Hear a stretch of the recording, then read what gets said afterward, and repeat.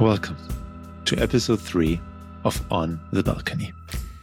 Today, we'll begin our exploration of the theme of authority, the focus of the next few chapters of Ron Heifetz's groundbreaking book, Leadership Without Easy Answers. One of the core lessons I learned from Heifetz is that in order to understand the practice of leadership, we also need to understand the work of authority and how they're both related and different.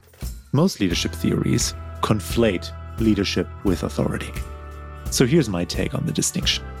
Authority is a role given to you or earned. It's a function in a social system that provides services, direction, protection, order, coordination, representation. Authorities often provide expertise and management. Leadership, on the other hand, is a practice, the activity of mobilizing people to address adaptive work. Help people learn new ways or unlearn old ways and integrate the past into the future. All of that while dealing with loss. And while leadership can happen from positions of authority, it often also happens from folks who don't have much authority. Climate change activists, for example, or organizers. So today we'll talk about authority with a wonderful guest who brings a lot of authority to this topic. Kim Leary is an associate professor of psychology at Harvard Medical School, an associate professor in the Department of Health Policy and Management at the Harvard T.H. Chan School of Public Health, and a lecturer in public policy at the Harvard Kennedy School. Among her many roles as a leadership practitioner are her 2 postings as an advisor at both the Obama and the Biden White House, and her current role as senior vice president at the Urban Institute in Washington, D.C. Kim Leary will talk about how she and Ron Heifetz collaborated on a new class on authority, not leadership, and in particular, what to do about all of these reactions that people have to the concept of authority, from admiration to allergy. As with all our guests, Kim will bring a piece of the text from chapter 3, and together we'll chew on it deeply for more insights and application. And as always, I invite you to read along with the book. In the second half of the show, you can continue to join me on my own developmental journey. This time, I invited a new coach to the table, Judit Teichert from our German office in Berlin. She will help me examine my own patterns around authority, particularly around cisgender men. But for now, let's begin with my conversation with Kim. Welcome, Kim. Hello, Michael. So good to see you. I'm so glad and honored that you're here with us on the show. Thank you for inviting me to be in conversation with you. We usually start by informally summarizing a few core ideas of the chapter. And I'm curious to hear, what 1 or 2 ideas stood out for you, and I'll throw in my ideas as well. But what's been coming up for you as you've been thinking about this chapter? Well, in a prior conversation, Pat, we were talking about the book, which has played such a critical role in the development of a new way of thinking about leadership, a new way of teaching leadership. It's also a book that is literally in a different century, when it was written, before the internet, before the kind of connectivity, sometimes too much connectivity that we have, often too much connectivity leading to less connectivity than we optimally need. When I think about the book, I think about it in that context as being a foundation for so much of Ronnie's future work and future teaching, but also a book that tells us where we were now a number of decades back. So when I think about the book and when I think about this chapter in particular, of course, the most critical part of it is clearly differentiating authority from leadership, clearly talking about authority as having value to it. In too many treatises on leadership, management, which might be the analog to authority, is juxtaposed against leadership. And always leadership comes up as the better thing to do and practice.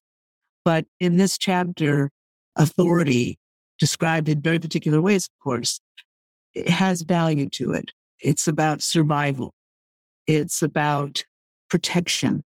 It's about the human need to be empathically seen and recognized, and the power that we attribute to authority figures, in which they have, in this model at least, by virtue of their size and strength, to see us. It's a very important valuing of authority and power that we typically don't see in most considerations of leadership. Mm. And I think the connection to what we talked about in the two earlier chapters, that distinction that you're talking to leadership and authority is very simple terms. Authority is a role in a social system. Leadership is defined as an activity here.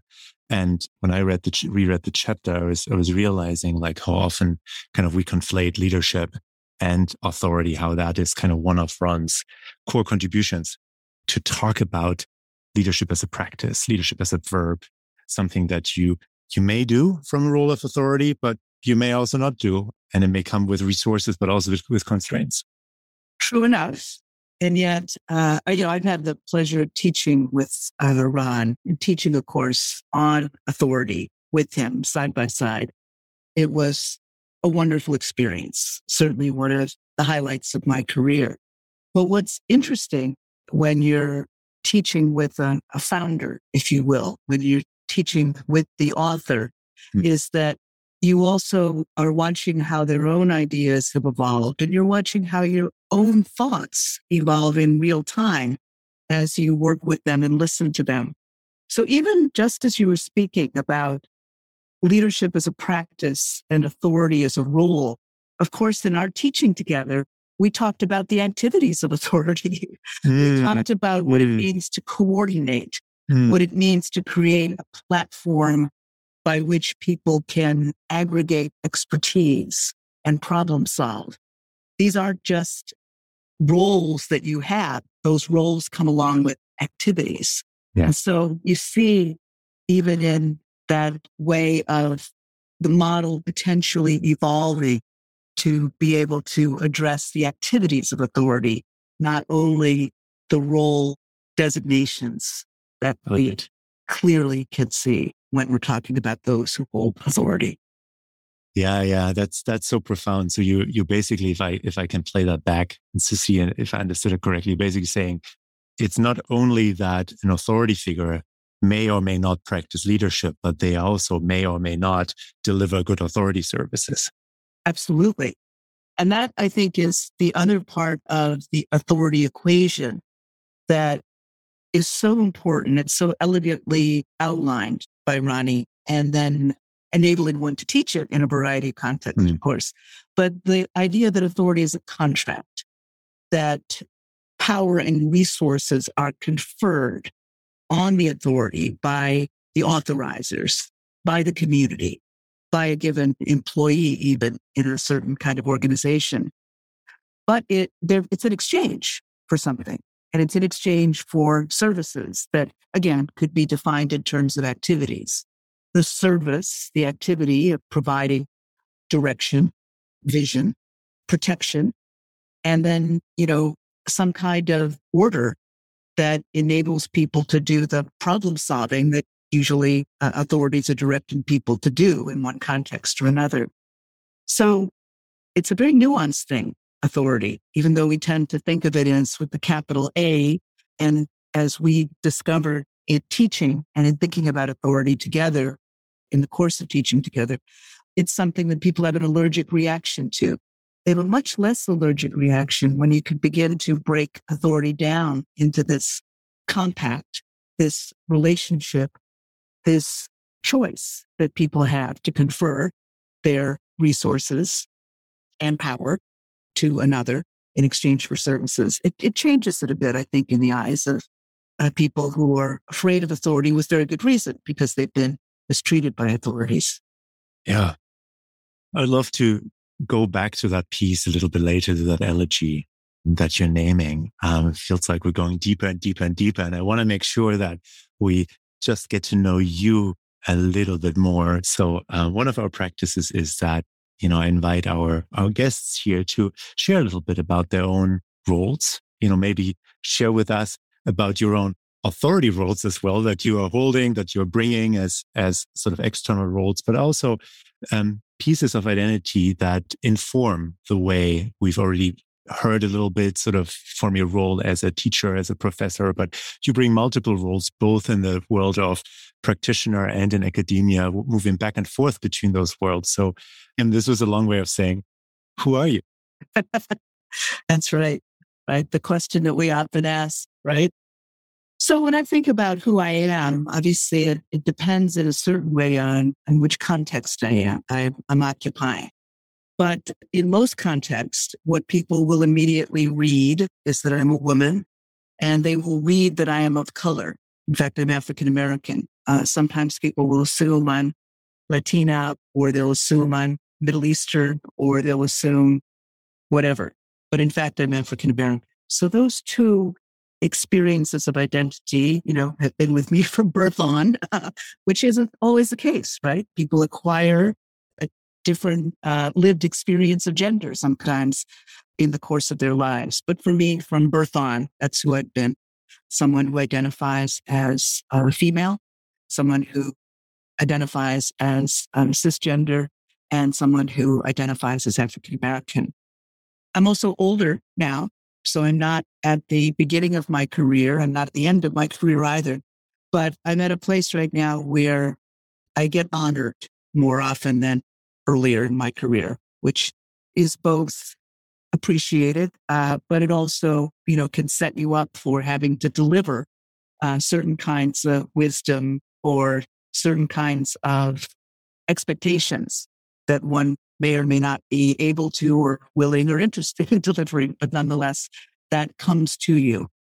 I would also say that in terms of I'm a clinical psychologist, which is a role I acquired.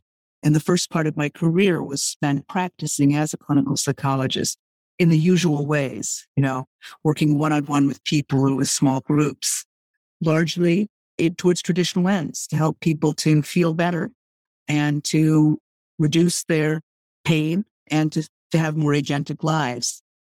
I am a teacher, but I also have been a chief psychologist running a division of psychology at one of the Harvard hospitals. I'm currently a senior vice president at a DC-based think tank, the Urban Institute.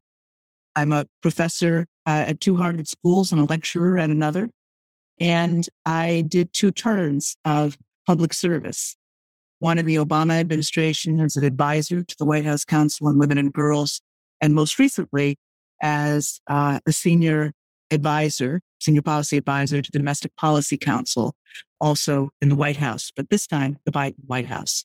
So I've had an opportunity to put my Kennedy School education to good use as a practitioner, but also as a practitioner where my practice has sometimes been a clinical practice and sometimes it's been a practice of trying to lead change. Wow. So with those multiplicities of roles that you're bringing to this, what has drawn you to this framework? And particularly, what has drawn you to the authority part of this framework up to the point where you were even teaching a class on authority? Well, actually, the full title of the class was Power, Voice, Strategy, and Authority, or some combination of those words. And it was really important to me. I think Ronnie wanted 3 words instead of 4, but I really wanted strategy in there. Mm-hmm. And we both agreed on power, and voice, we also agreed was important. But the strategic exercise, power, and the ability, when I'm describing the course, when I would describe the course, the shorthand way I would describe it is how to use power wisely and well. And I do think ultimately that's what we're asking of authority figures, to use power and resources wisely and well. And that means in the service of both the expectations of your authorizers, But where you can, and I think there are many degrees of freedom here, of being able to work with them to give you a different warrant of authority than you started out with. In other words, I do think that leadership of a kind is very possible and often practiced through roles of authority. You're not coming in as an advocate necessarily. You're not coming in to say and focus exclusively on the gaps that exist. But you are, certainly anyone who's worked in a system knows that there are plenty of gaps, and you are trying as best you can to address what those gaps need. What are they telling you about the real work your organization is or isn't doing? But also you can't coordinate well across gaps. And so if a primary activity of authority is to coordinate expertise, those gaps stand in the way of you being able to exercise your authority well. Wow. I'm curious, what piece of this chapter drew your attention? Well, looking over it again, of course, I've read it multiple times, beginning when I was a student at the Kennedy School, of course. But there is a sentence that I think captures a critical part of both the opportunity and the dangers of authority, the misuse of authority. Ronnie writes, "We attribute charisma to people who voice our pains and provide us with promise." And that sentence, I think, to me, speaks to both the opportunity to use power and resources wisely and well, but also the danger when we equate our role with ourselves, when we see the desperation in other people's eyes and we watch them link themselves to us in an effort to find what they hope will be some relief. That's what you feel as a clinician all the time. People come to you in a state of intense need, and they are looking to you, hoping that you might be able to bring them relief. And it's quite a thing to help them realize that relief will come from the two of you, but not from you alone. And if it were that easy, it would have happened in some other way than this one. So I think what I find about that sentence is that it reminds us that people and their pain is fundamentally what leadership and authority, they're resonant with pain, different approaches to it. And that we're looking, we've extracted a promise from authority figures. I'll give you this, you give me that. With leaders, with people who are practicing leadership, they're implicit promises, right? And there's the frustration of those promises that goes to the heart of what I think is still the most powerful line of all of Ronnie's work, which is the importance of being able to disappoint people at a rate they can stand. Kim, would you read that sentence to us again? Sure.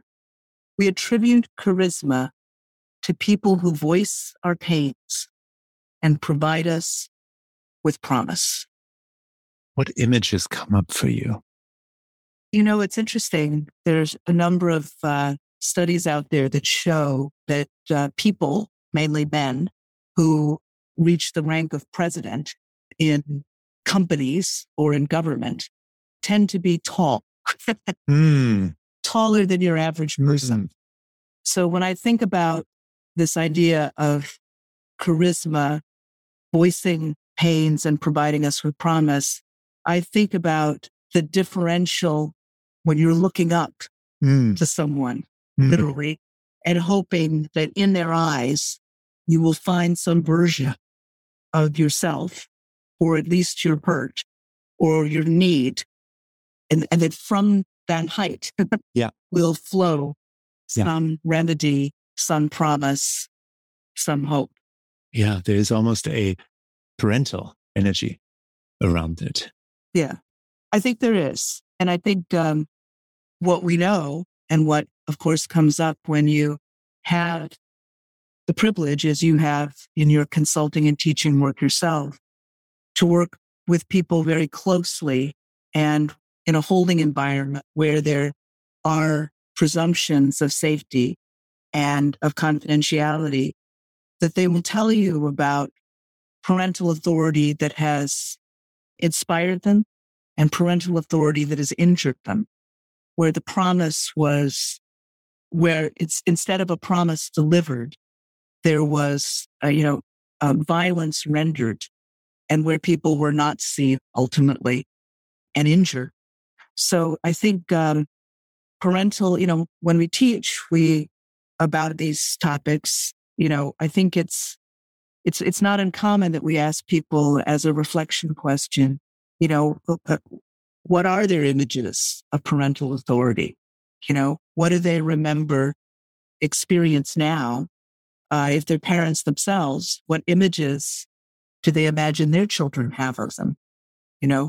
These, I think, are really important ways of bringing this home, literally, to people, that we're typically in situations of authority because we couldn't survive otherwise as infants and as young children. Yeah. From your lens, both as a leadership educator, as a practitioner, as a psychologist, what kind of developmental moments are you seeing in people doing that successfully, sifting through their own history in order to deploy themselves productively? What we realized, what Ronnie had realized, and what we put in operationalized together in the class was there's often this binary with authority. You're for it or you're against it. Mm-hmm. You're seeking power or you're allergic to power. And we created a kind of gradient for our students to work with, that there's submitting to authority on the one hand, and there's coupling authority on the other. But if you think about it as a gradient, and if you could kind of stretch that out, you could see that there are many ways that you might react to authority. You might question it. You might partner with authority. You might question authority skeptically or lovingly, different ways that one could respond apart from the binary. And that was really eye-opening for our students, literally, because we draw the gradient on the board. We'd ask them to fill it in. Where else could you, if you're not going to just attack authority, if you're not going to just submit to it, what else are you going to do? And as they became more creative about identifying those places on the gradient, they could experience different relationships they had with authority in the course of their lives, and sometimes even at the Kennedy School, of when they had negotiated with a professor around a deadline for a paper.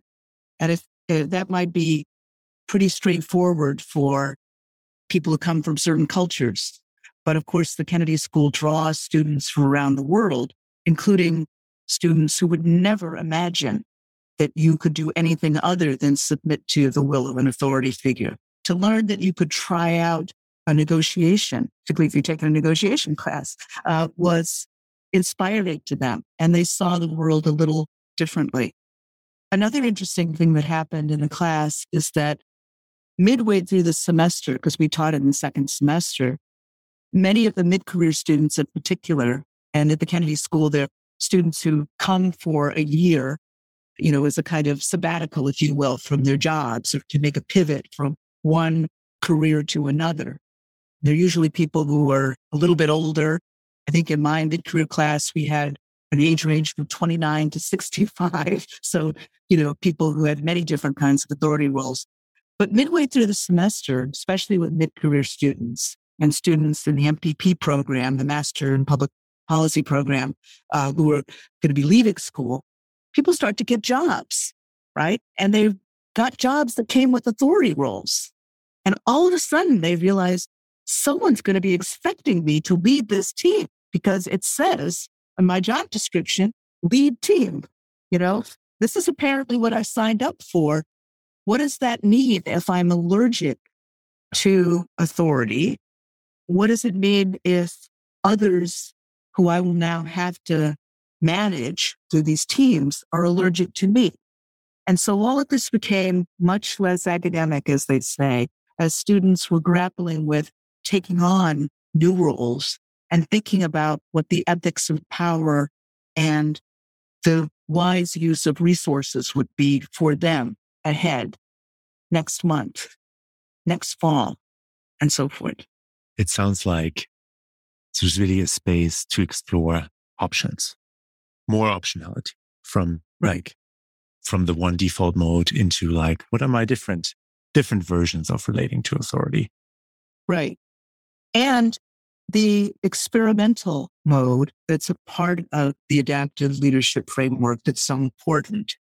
If you decide you're going to negotiate with authority on one day, on one issue, it does not commit you for eternity to do that. And in fact, at different times, it may make sense to respond to different authorities and different authority platforms with a broad range of skills. So to have the ability to, at times, submit is never, the word submit is rarely used in the affirmative, but there are in fact times when to accept authority without question is wise. Think of it if you've ever been in a situation of danger, specifically in an airplane, when the authority figures tell you brace, or they tell you leave the aircraft now, that's the time to do it. It's not a time to raise questions about where did they get their expertise, and at other times it very much makes sense to question or even to reject essentially to reclaim that authorization. I no longer give you that power. I recall the resources because I don't see the kind of return that I expected for my investment. Yeah. You were earlier referring to, this is a book from a different century. If you were the editor of the 2023 version of this chapter, where would you put your red pen to? Yeah. Well, look, I think that if this were the only book that Ronnie had written, maybe we would take a red pen to it.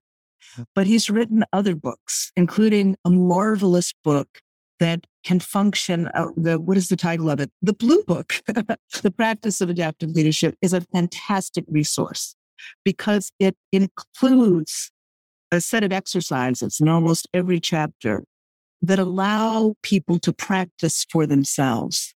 So it embodies the very spirit of the work. It's not, here is the theory, here is the treatise, absorb it. It is, here are a set of ideas, and here's a technology, these exercises that allow you to utilize them. So instead of taking a red pen, I think it's worth just looking at the evolution of the way in which even the books have been written. And people probably listening to this podcast know that there's I think it's a Coursera or not Coursera, it's Harvard X or whatever is the online course. But it's marvelous. It's a beautiful course that uses the best of online teaching to deliver these ideas now to a vast audience. So the chief difference, I would say, from a book that's written in the 90s to where we are right now is, of course, the internet and connectivity, and the fact that it's now possible to learn this framework and to practice it anywhere on the globe. We've heard so much from, so much wonderful insights from the teacher. And I want to, for the last few minutes we have together here, I want to circle to your practice because you also have a rich experience as a practitioner. And if you're open to it, I would love to circle back to that sentence, to that quote one more time and take a look at those themes of charisma, of promise, of pain, and be curious as we're reading the sentence together one more time, just to hear in your own experience as a practitioner, how do these concepts come to life? So would you be so kind and read that sentence one more time for us? We attribute charisma to people who voice our pains and provide us with promise. Where does this come to life in your world as a practitioner? Well, I'll speak a little bit to my work in the Biden administration. where my job was to be a member of two teams, one at the DPC, the Domestic Policy Council, and before that at the Office of Management and Budget, to help implement the president's executive order on equity.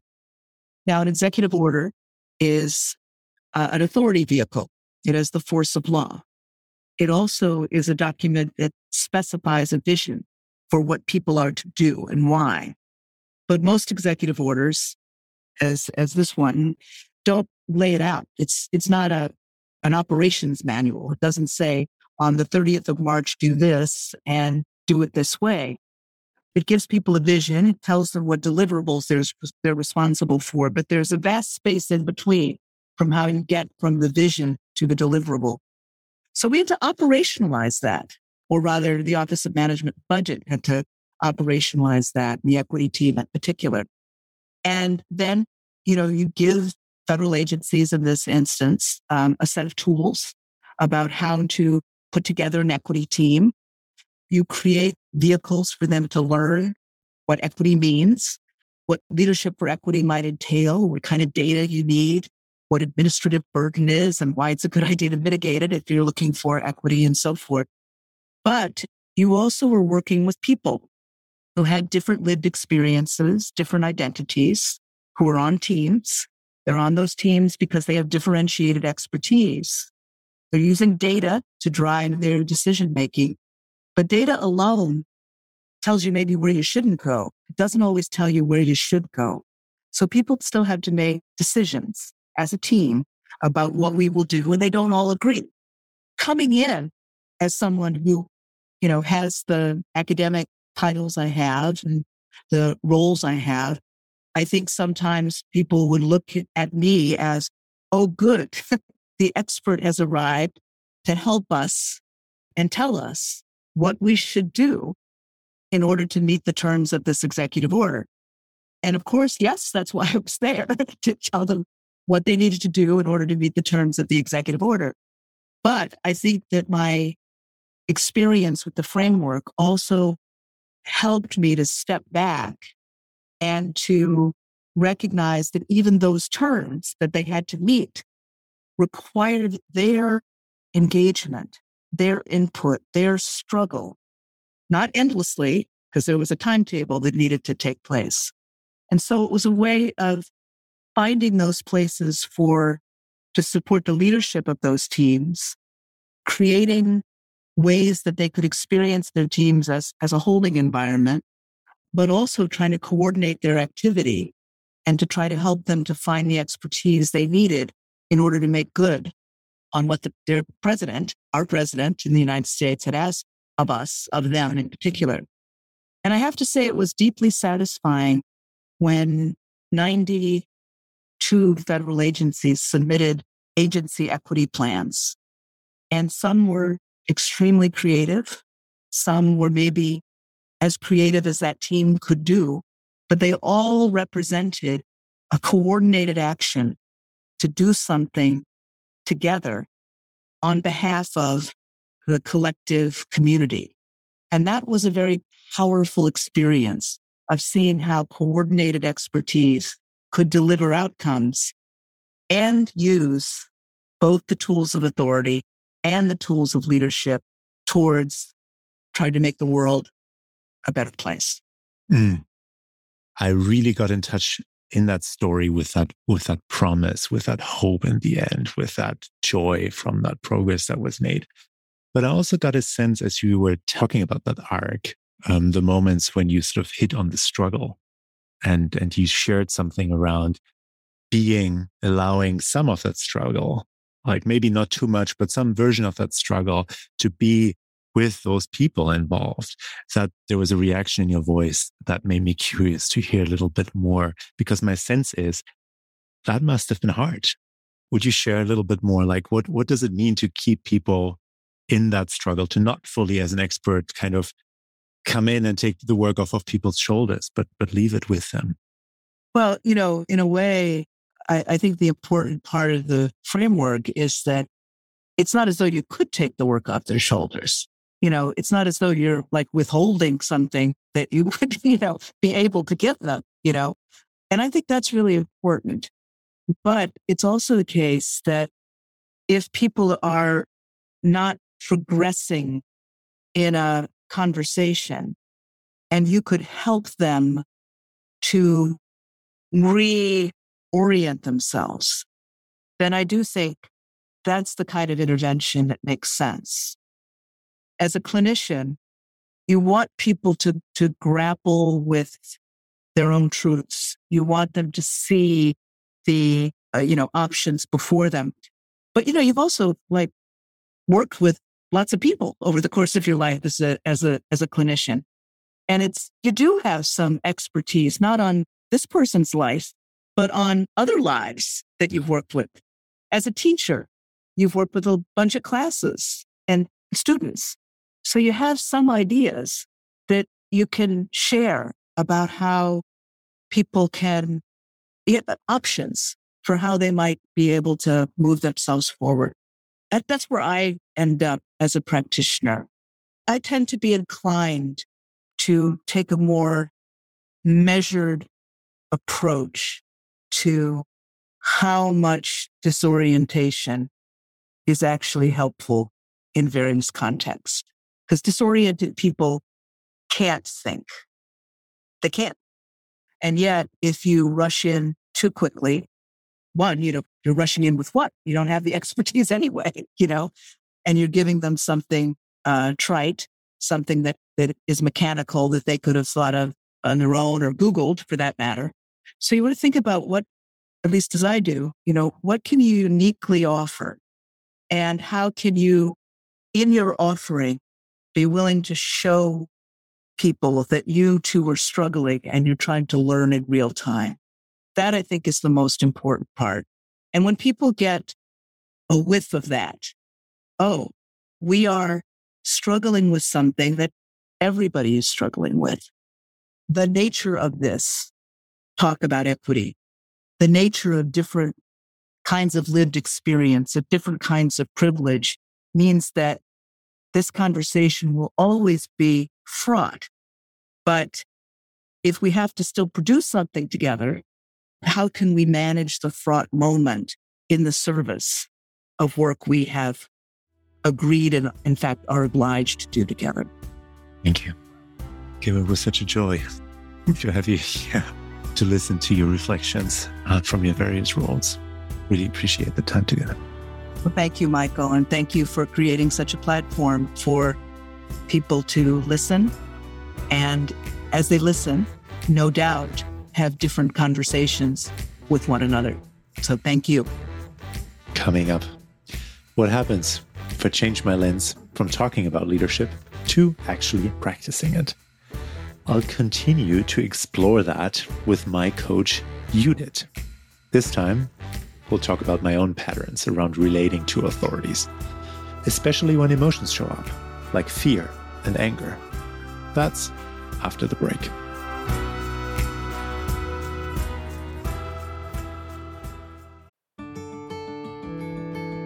Hey there, this is Andy, facilitator and executive coach at Koehler. Thanks for tuning in to On the Balcony. Are you curious to learn more about how to exercise leadership or how to thrive in times of uncertainty and change? Over the next several months, Koehler is hosting a series of virtual sessions designed to help you bring some of the ideas from this podcast into your work and your life. We'll explore key leadership distinctions that can help you mobilize people to make progress in times of change, regardless of your job title, your position, or your seniority. We'll also explore practices and mindset shifts that can help you stay anchored and grounded when the heat goes up, and take care of yourself over the long haul so you don't burn out. You can learn more and sign up at koehler.org/events. And as a regular listener of this podcast, you can use the code BALCONY to waive your registration fee.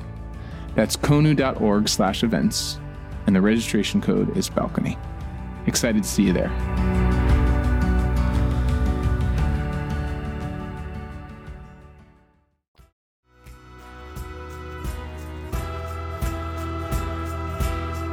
Welcome back to On the Balcony.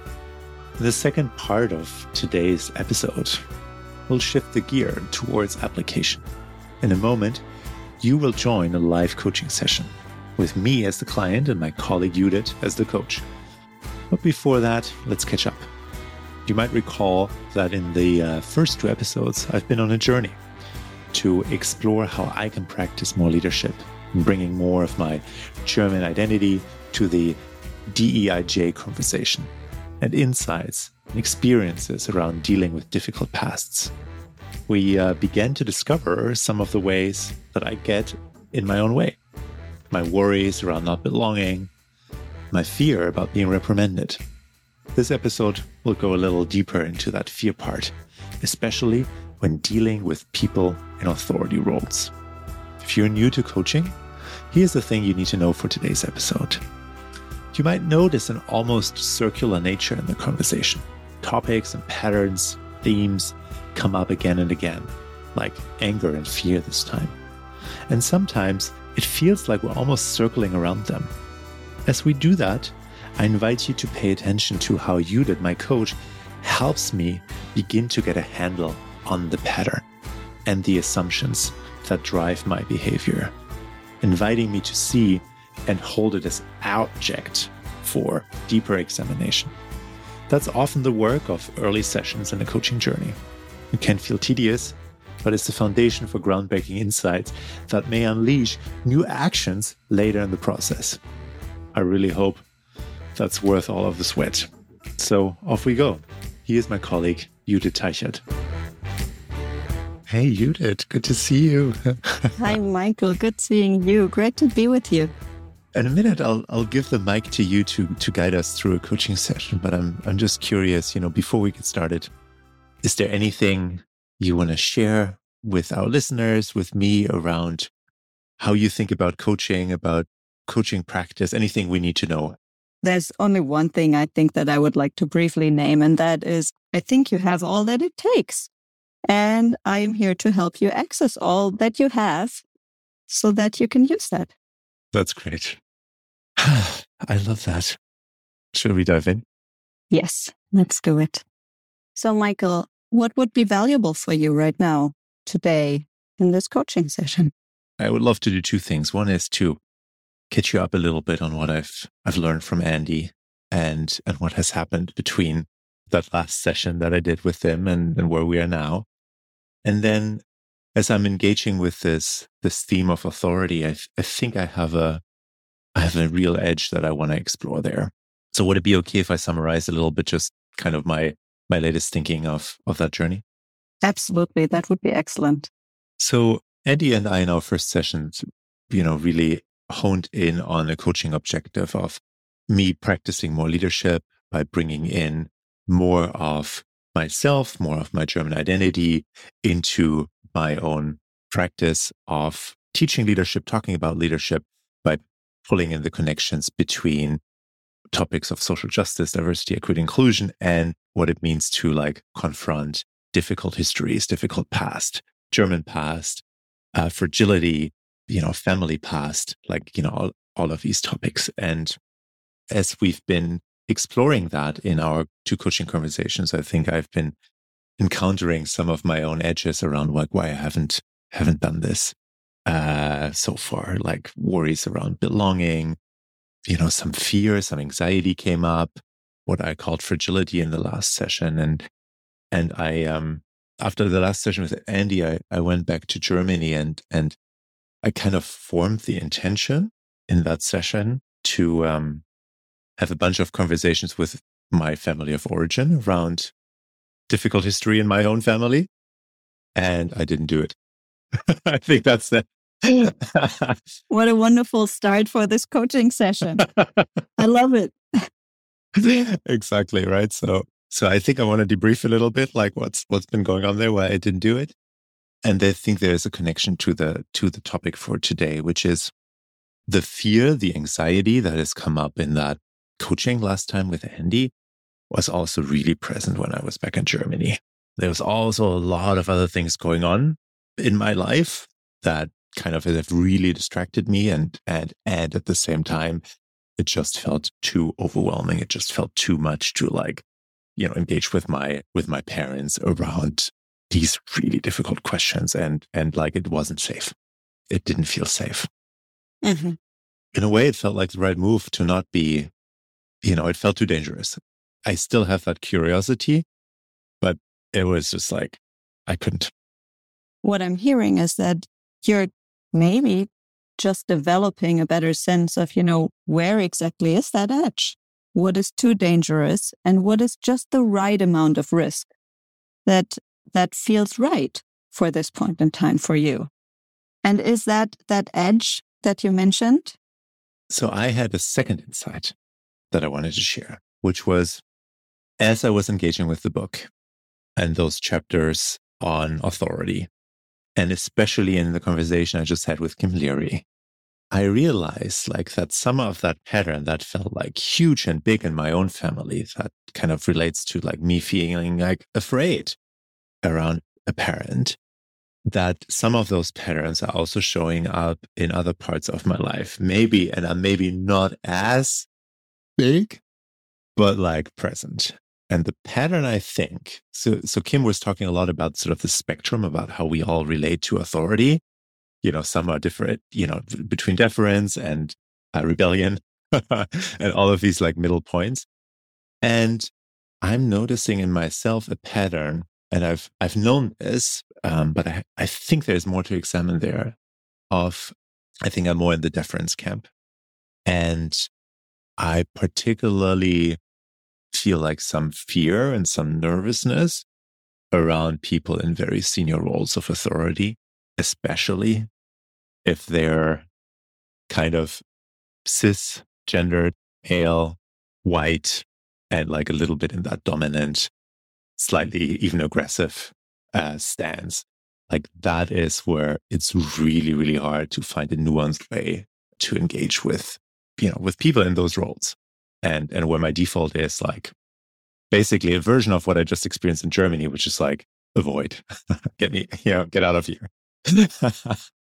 And I was wondering, so as I'm sort of tying the threads together between those two experiences, I'm I think that would be a great coaching topic today.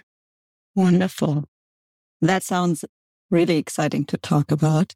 And I also just want to say, I really appreciate your openness and sharing this with me. And what I've heard is you're noticing a pattern. First of all, you noticed you went to Germany, had an intention, and you ended up not doing it. And then you noticed there are other things going on in my life. And what came up in Germany was not doing it because you forgot, but because it felt too dangerous. Because it felt, as you mentioned, fear and anxiety being present around talking, especially to your parents.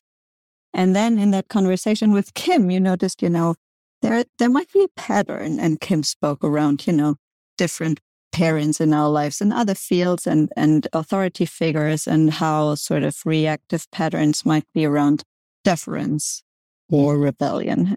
And then the way I understood you is that got you thinking, where am I on that scale?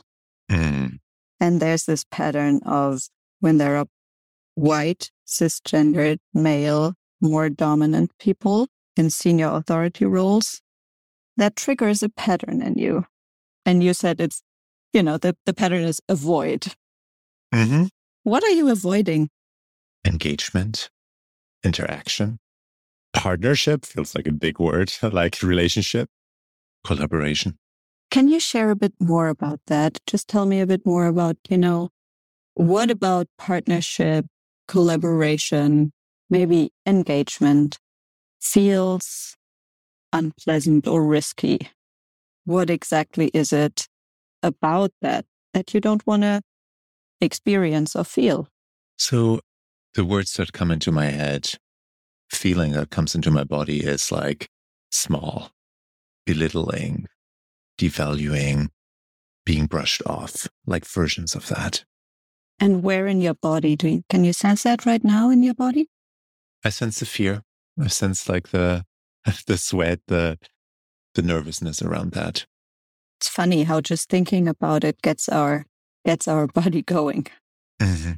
And when you sense into those somatic reactions, and maybe if you want to, you could close your eyes and just breathe into that. Is there an image coming up for you? The image that comes up for me is an angry landlord I once had. That it fits exactly that pattern. And how did you deal with that landlord? Oh my God, I felt so helpless. He was just like so nitty gritty about everything, and like felt like every single thing, like when I moved out, like went through the list of like all of the things that were not left in good state at that place. And I actually think that I probably left the home in a better state than I got it. I felt so, it's just a tiny scene, right? But like it felt unfair and just, I felt like not seen. I felt not like those typical authority functions that we talk about, like, you know, protection, direction, order, like the holding, like none of this was there. Like it's just like yelling. Yeah. It's just this angry man. Mm-hmm. Just an angry man yelling. And even though you left the place in a better shape than it was before, it still wasn't enough. It still wasn't good enough. And I'm sure you've encountered in different episodes people in senior authority roles that triggered you in that sense. Can you think of an episode where you look back and think, I did a good job in dealing with that anger? 2 or 3 images come up, but it's always the same pattern. It's mostly in a coaching conversation, right? Coaching client shows up and is like so upset about something, you know, in the organization. And like, I can't believe they did that to me in this department. And they're not getting it. And they're like venting the first 10 minutes, right? I'm just like, you know, yelling, right? They're not yelling at me. They're not angry with me. They're just like, you know, here they are, they see their coach and they're just like, wow. And what I most of the time do is, you know, I listen to it and I try to listen for the sense of, I validate the anger and I just try to listen for the sense of injustice they are feeling in their own story, in their own world. And I try to like connect that and uplift that and say like, you know, it makes a lot of sense that, you know, in your experience of that injustice that you are angry. And usually that helps them get a little bit, you know, on the balcony, you know, see a little bit their own anger and that usually like releases that tension. And I think those moments when I manage to connect, first, I think there's two components here. A, if the anger is not directed at me directly, and B, if I can find the story behind the anger and understand the logic, even if that's not my story, even if I don't feel the injustice, even if I'm like, oh, this is like a little, but if I find their version of that, I think then I can empathize and see like, okay, that makes sense. So those moments I feel like I can deal with well. So you just said when you, in situations where you engaged successfully, productively with others who were angry, what you do is you provide room to vent and use that space to listen for a sense of injustice and validate that. And my first question is, to what extent do you use that as a strategy for yourself? The first answer I have for this is like, I don't express my anger that much. How interesting. That's not interesting. Like, anger is a scary emotion for me, probably for understandable reasons. Like I'm scared of other people's anger. And I think I'm also scared of my own anger. I'm really scared, I think, of expressing anger in ways that hurts others and destroys or threatens the relationship. Mm-hmm. That's a big worry of mine. So I would, with that landlord, like I would not be angry back at him. I would be like, you know, deferential, appeasing, pleasing, like, you know, trying to like jump through all of the hoops that he like puts up. And I think I even may have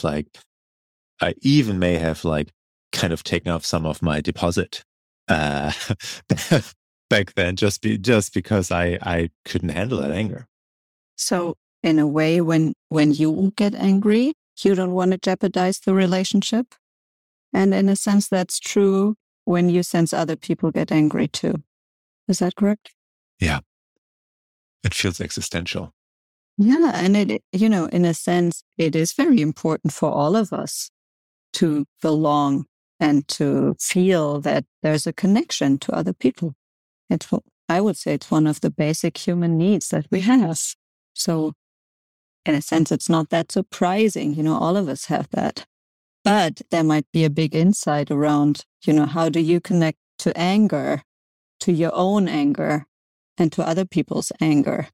And I was also getting the impression that anger and anxiety are closely related for you. I just wanted to offer that we could explore that a little too. Yes. And I can see you smiling and nod. Yes. I'm like, I have no clue where this is going, but I'm interested. Yeah. What would you say? Is there, what is the connection between anger and anxiety for you? The fear trumps the anger. The appeasing or avoiding or deferring, whatever pattern kind of that brings down the heat in a way, is a response to the fear or the anxiety of something big might happen, and at the expense of the whatever injustice that is also happening that may produce some anger. So the anger gets bottled up, and instead I'm attending to the relationship and kind of being all right, trying to be nice. Yeah. And there's great value in that, right? That, I know personally that you are very good at relationships. And I wonder, what is the gift that's in anger? There's a gift in anger. Funny question, huh? Yeah. I don't know. Maybe there's none. So, okay, I have an intellectual answer for that. I'm not sure it matches my experience.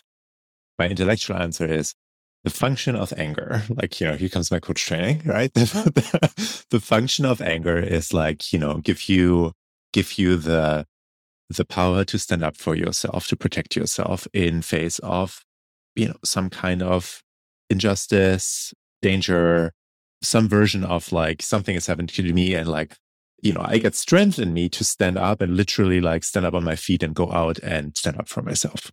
Mm-hmm. That's how I'm understanding anger. Yeah. And now you said, that's your intellectual answer. That's your cognitive answer. Can you think of a time when you stood up for yourself or maybe for others? What made you stand up? I can come up with small examples, but the fact that they all feel so little and small that I'm almost ashamed. When you ask that question that way, that's embarrassing.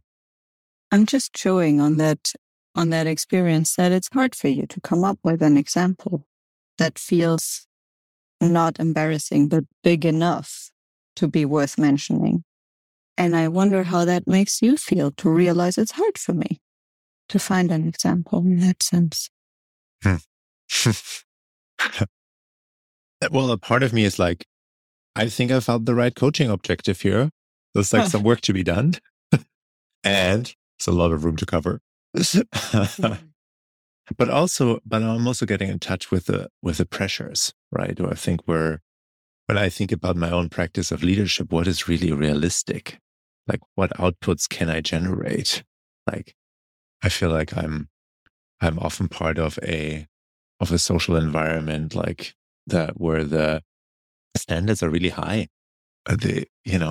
Big aspirations, big ambitions, and maybe that's also where the embarrassment comes from, right? So as I search my heart a little bit more for moments where I stood up, I think I may find things, but they're mostly in individual one-on-ones. They're maybe in a conversation, a dinner conversation where I'm wait a moment, that doesn't feel right. Moments like that. And what is your own aspiration? What are you looking for? What would you like to find? I think courage is the term here. I think I would love to find more courage to engage in moments when I may fall silent, when I may fall into that pleasing pattern, to at least be more in touch with that sense of injustice, that sense of my own anger, that sense of including that sense that, Andy and I surfaced so beautifully last time around, safety, right? I mean, I'm no longer dependent on these authority figures that are around me in the same way as I may have been dependent on them when I was a kid. When it gets unsafe, I can literally walk away. It's okay. It is not an existential threat if somebody yells at me. It's so finding a little bit more of that safety, a little bit more courage to stomach also the heat that comes in these spaces. And in a way, that is a beautiful sort of link back to the beginning of this session where you said, I went to Germany and I had this intention and it felt too dangerous. And then, from there, we've looked at different patterns of deference or rebellion. And we've not touched so much on rebellion, but we've looked a bit closer at deference and at, how anger and anxiety relate to that and how they trigger that and maybe trigger each other in a way. And it also feels like we've been sort of circling that topic to not come up with like action options at the end of this session today, but maybe with a better understanding of what's going on in the background that we can then use, you can then use in the next session to think about, how can you use that to find that courage within you to stand up and speak, even if there's a threat that feels existential. And as you said, which is not actually existential, not anymore, at least. Yeah. So what are you taking away from this circling around the topic of deference, anger, fear? What was really new for me was that if both anger and fear are present at a moment, that I always choose on like acting on the fear rather than on the anger. And that gives me a default towards protection and restoring rather than towards like addressing injustice and addressing like, friction, tension, and the fear that is related to that anger itself. The fear that the use of anger or the receiving of anger is generating in me. How do you want to use the time between now and next time to make progress on either getting to know yourself in that sense a bit better or finding a new place or? So I have a hunch that, like, I think a few years ago, I would have said like, I'm just not a very angry person. I'm a very nice, mellow, and I don't think that's true. I think I have some anger in me as well. It's just hidden. It's just deep. And I think I would like to commit, Judit, until we talk again, to pay a little bit more attention to kind of the weak signals of anger that are showing up in me. And that may not mean that I act on them, but like just notice them and notice the choices that I make around them. I have the hunch that it will help me move forward on the journey that I'm on. Wonderful. I'm curious to hear what you find out and, how often and how that shows up. So I'm really looking forward to our next conversation. Thank you. Thank you so much, Judit. Have a great rest of your day. On the Balcony, we'll be back with episode 4. We'll be joined by Lauren Lyons, adaptive leadership practitioner and engineer with a lot of experience in the space industry at places like NASA, SpaceX, and Blue Origin. We'll talk about managing teams and finding the right balance between new ways of work, innovating, and on the other side, this is how we've always done it, right? I mean, it got us to the moon after all. Here's a preview. There's so much energy around disrupting things and breaking things down and throwing off the old ways that when you can go to the organization and bring some of those more traditional ways and acknowledge them for how good they are. And instead of going, let's throw them out, maybe all we do is we adjust them a little bit. Maybe we put a little twist on them, make it a little bit faster, but keep the core of what it was trying to accomplish there. And that's always really fun. I'll invite you to read the chapter yourself. That's chapter 4 on mobilizing adaptive work in Leadership Without Easy Answers. If you like the show, press the subscribe button and leave a review. That helps others connect to this really powerful framework. On the Balcony is brought to you by Koehler, Growing and Provoking Leadership. We're produced by Podigy. Editing, Riley Byrne and Daniel Link. Cover art by Kenneth Namoyo and Rosie Greenberg. Our music is called Change in Blue by Hannah Gill and The Hours. Thanks for listening. We'll see you back for episode 4 on the Balcony.